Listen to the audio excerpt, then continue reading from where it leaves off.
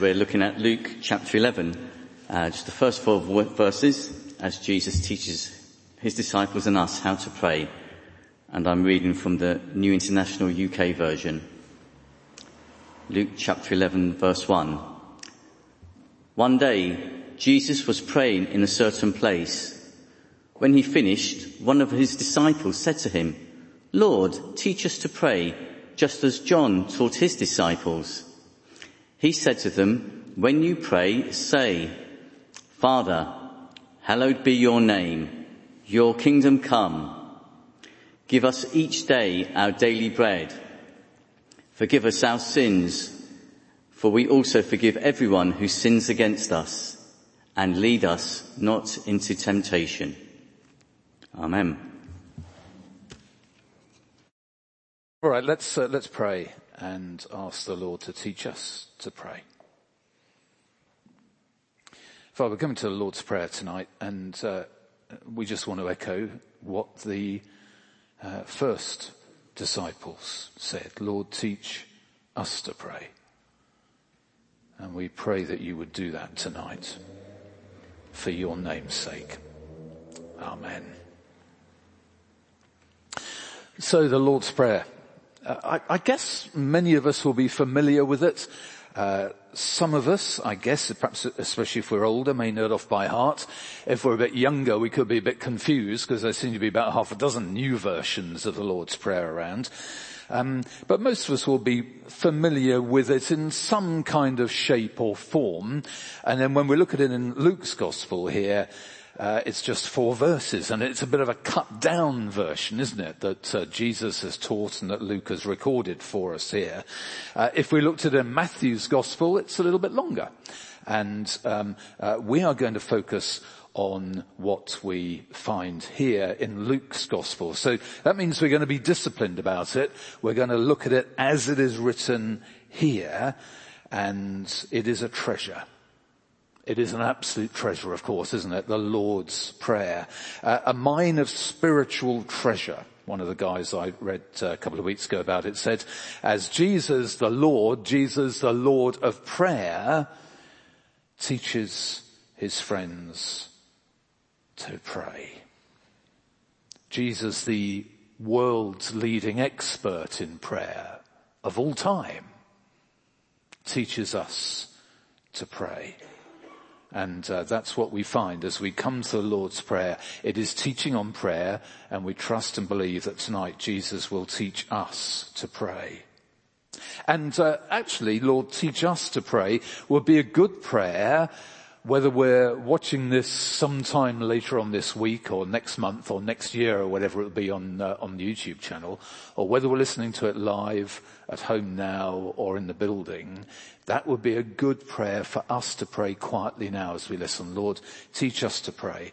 Teach me to pray. And I've got 6 things to say, so we need to dive in. And the first one is pray to your Father. Pray to your Father.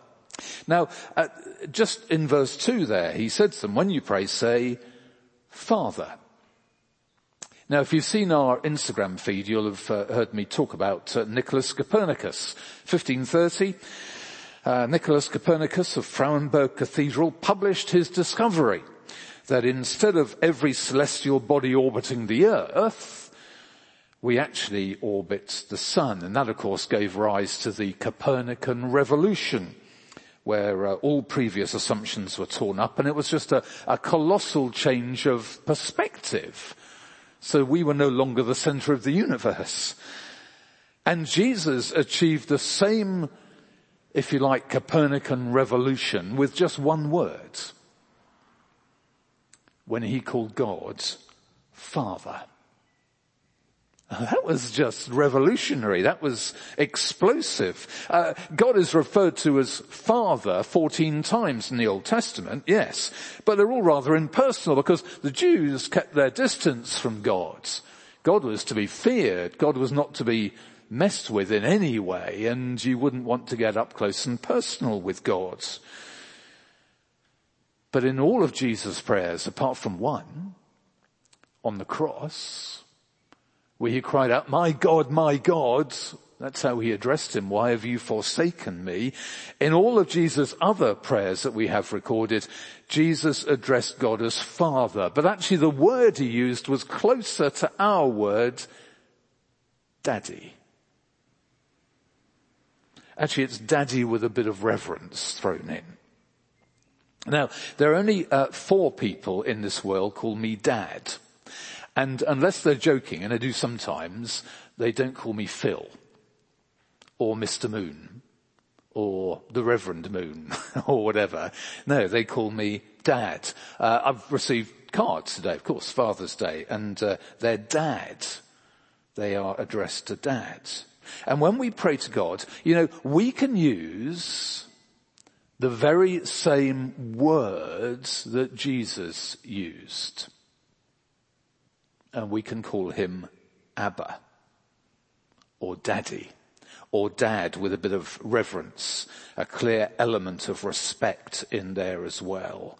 And it's this transformed relationship with God. If you're a Christian, God Almighty is your Dad.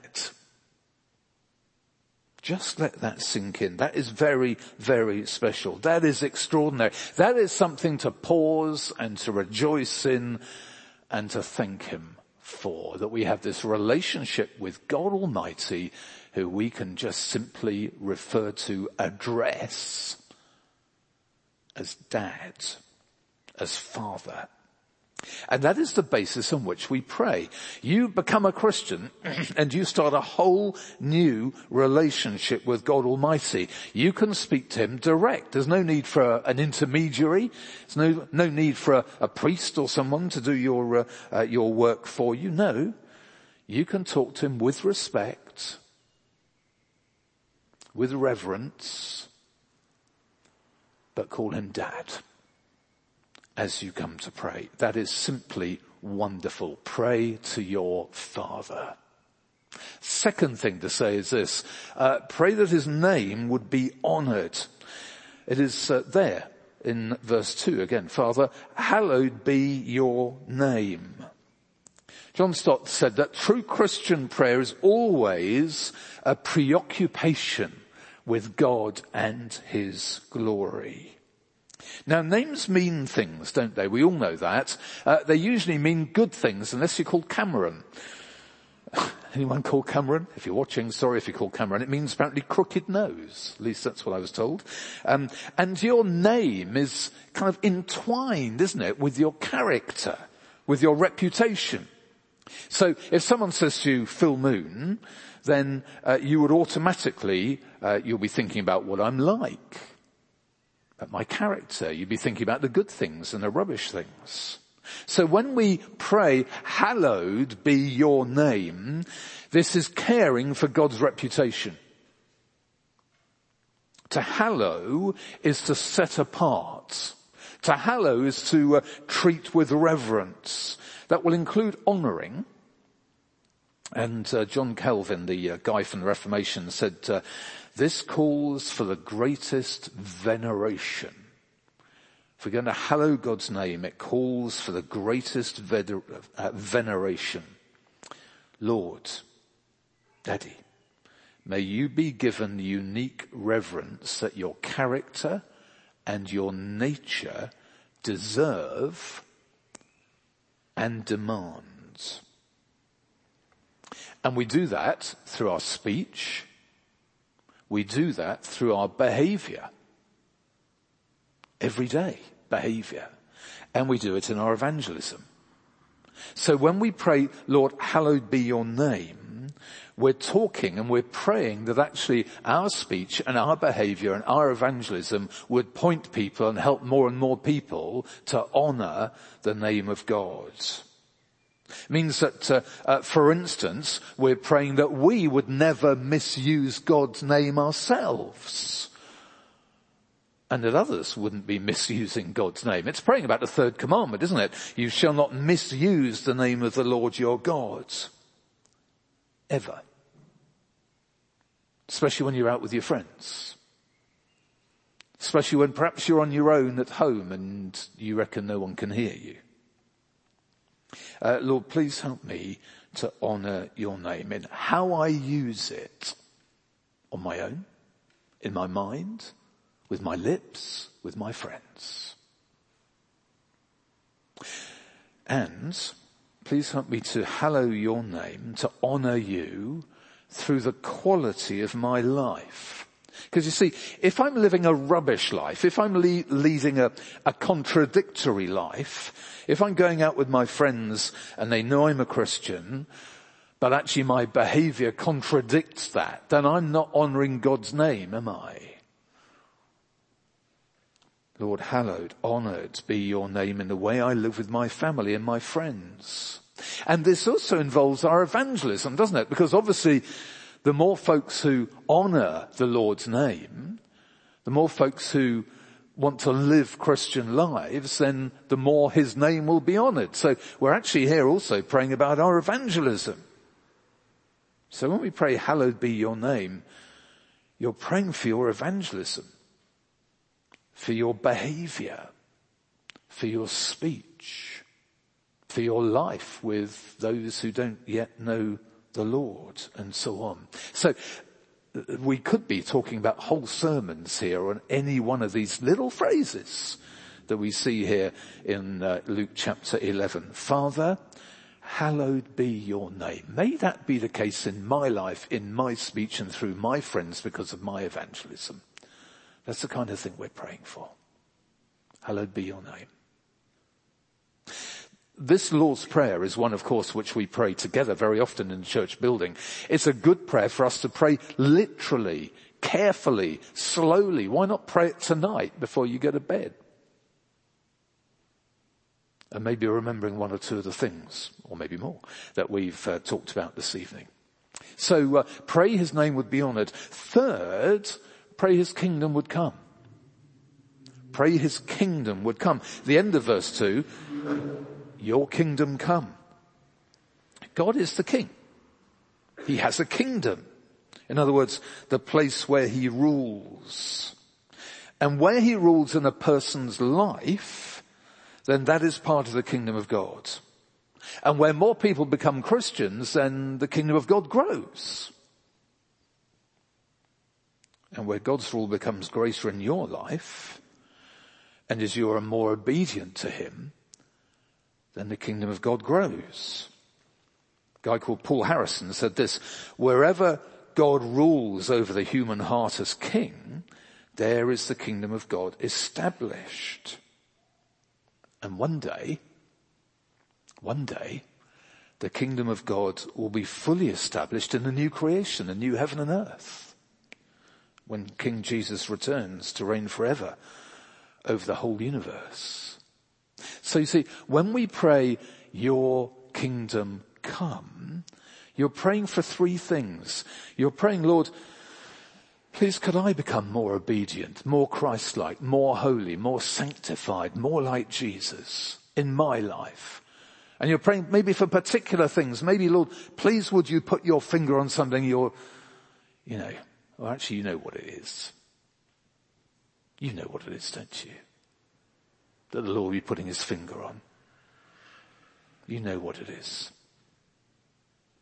We're also praying for more people to become Christians. So again, we're praying about our evangelism. We're praying about our family, our friends, our neighbours, the person who's just moved in next door, the person in front of you at the queue at Waitrose or Aldi or wherever you happen to do your shopping.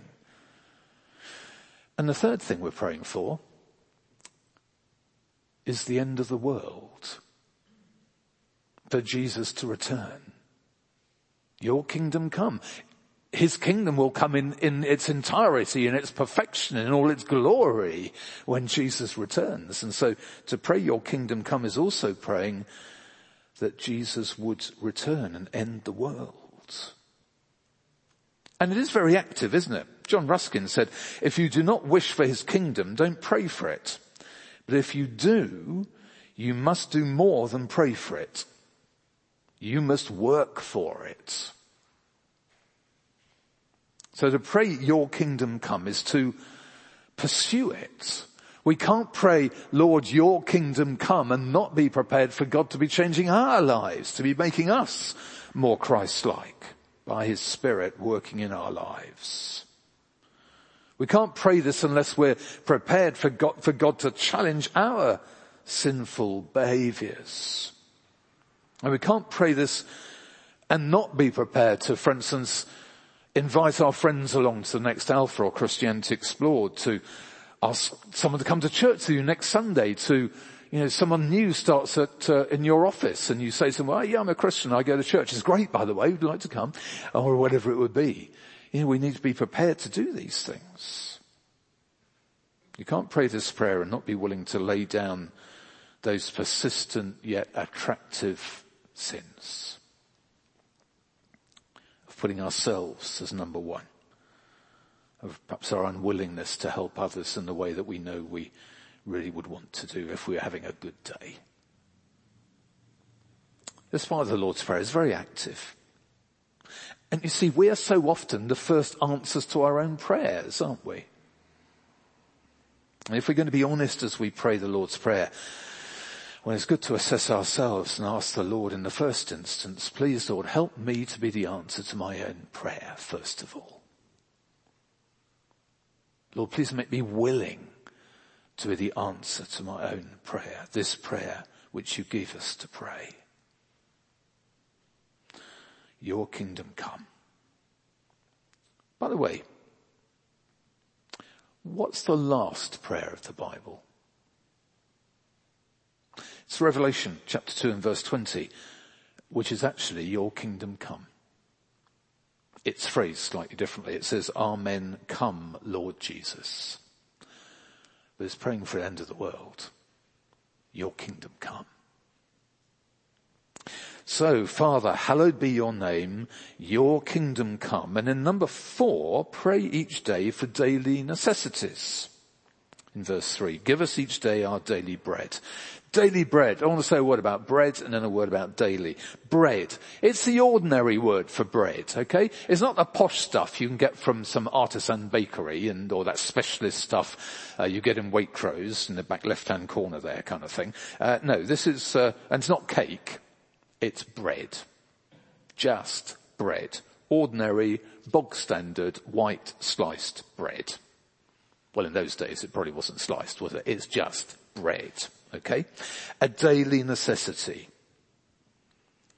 And he's teaching us to pray for, to ask for, to be appreciative of, to thank him for our daily necessities. To depend on him for our daily necessities. Now, we may have a different view today of what our daily necessities are. Sometimes good to assess what are actually necessities and what are luxuries and so on, isn't it? But it's that's not exactly subject to this passage. But Jesus said, give us today our daily bread, the basics. Pray for them, recognize them, be thankful for them. Have a think about what they are for you. Water coming out of the tap, hot water coming out of the tap. Bread. Bran flakes in the morning. Milk. Whatever they would be. But just basic daily necessities. And this is expressing our dependence on God. Okay, which is very easy for us to think, yeah, they just come from Waitrose or Lidl's or whatever it is, yeah. But actually we do depend on God. He just uses the supermarkets and whatnot. But it does depend on God for the stuff to grow, for the supply chains to work, and all the rest of it. And then the next thing to say is it's not just bread, but it's daily. Now this is slightly more complicated because daily in ancient Greek only comes here and in Matthew's version of the Lord's Prayer, and it doesn't come anywhere else, ever. That means it's actually not very straightforward to understand it. Because it can mean today's bread, but it also can mean give us today tomorrow's bread. And then what do you mean by tomorrow? Do you mean Monday morning's bread? Or do you mean tomorrow, as in the great spiritual tomorrow, as in after the end of the world tomorrow? And many people think that this is referring or getting people to think about the manna in the wilderness, in Exodus. You know, that daily collection of the miraculous supply of food.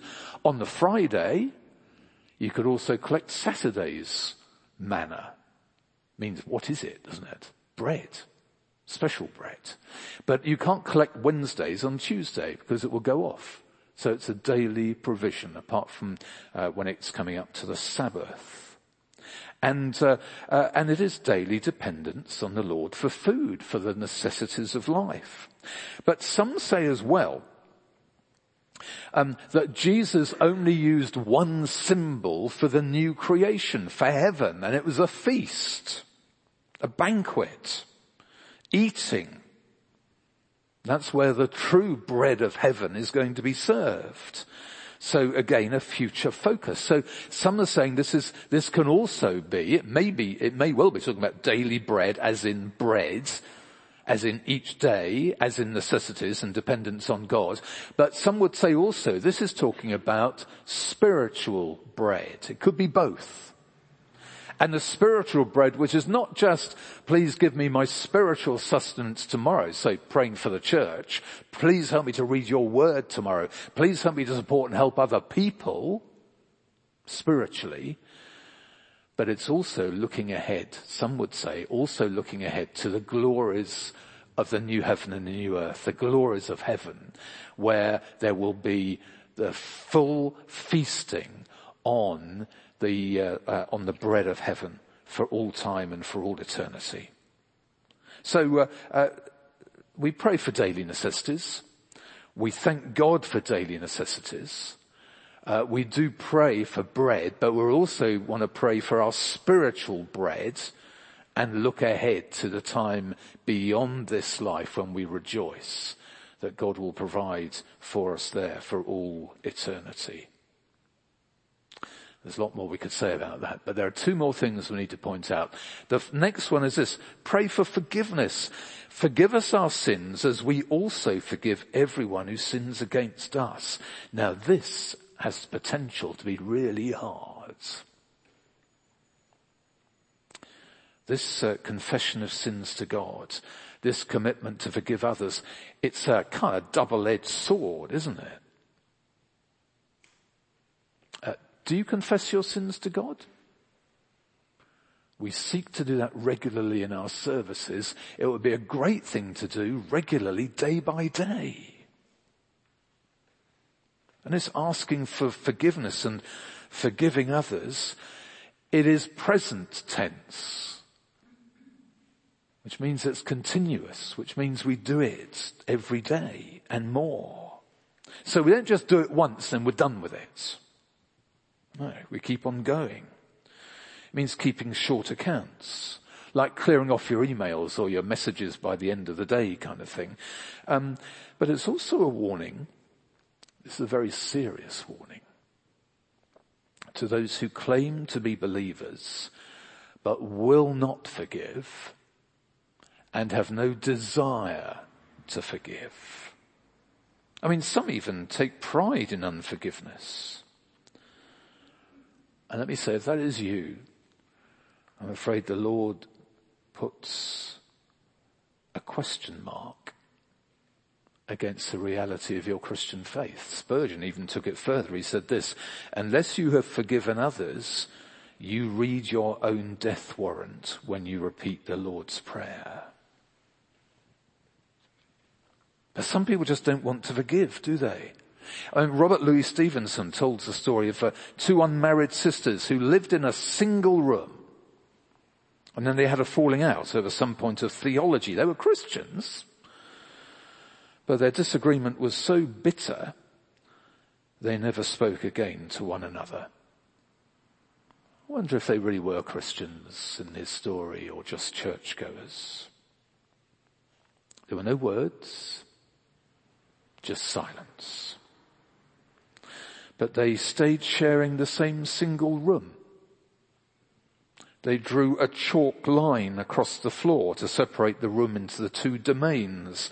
They divided the doorway and the fireplace so that each could do their cooking and go in or out without stepping into the other's territory. And each night they went to bed and they fell asleep listening to the breathing of her enemy. Isn't that tragic? Compare that with a man called James, a Christian worker in Nigeria for many years. And then one night he and his wife were attacked in their compound by a gang of thieves. And during the attack, James was shot in the face. Well, he was airlifted home to the UK and he nearly died. And after multiple operations, he's left with one eye, a mangled face, a permanent limp, and yet he still returns to Nigeria repeatedly to continue serving the Lord Jesus. And when he was asked, how do you cope with such suffering and such injustice? What about those who attacked you? And he said that God enables him to entrust his attackers to the mercy and to the judgment of God. And to remember that he had himself been forgiven far more by God than he was required to forgive of his attackers. Isn't that extraordinary? We forgive as we ask for forgiveness. Now, please, we need to be clear, very clear, that for some of us, the wrongs that have been dealt to us have been life-changing and appalling even to hear about. For some, the abuse, the hurt is monumental. So we must never be glib, and we must never underestimate how hard it can be to be able to forgive. It is a long, long road. And we know what Jesus says here about Christian people, to pray for forgiveness and to pray that we would be able to forgive. But sometimes that second prayer, to be able to forgive, takes years and years and years. And a lot of loving help.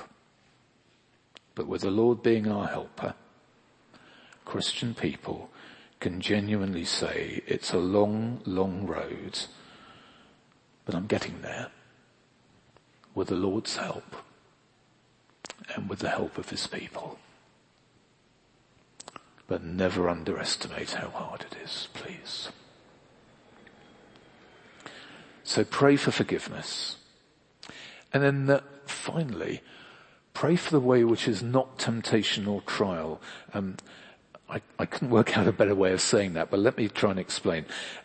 He says here, and lead us not into temptation.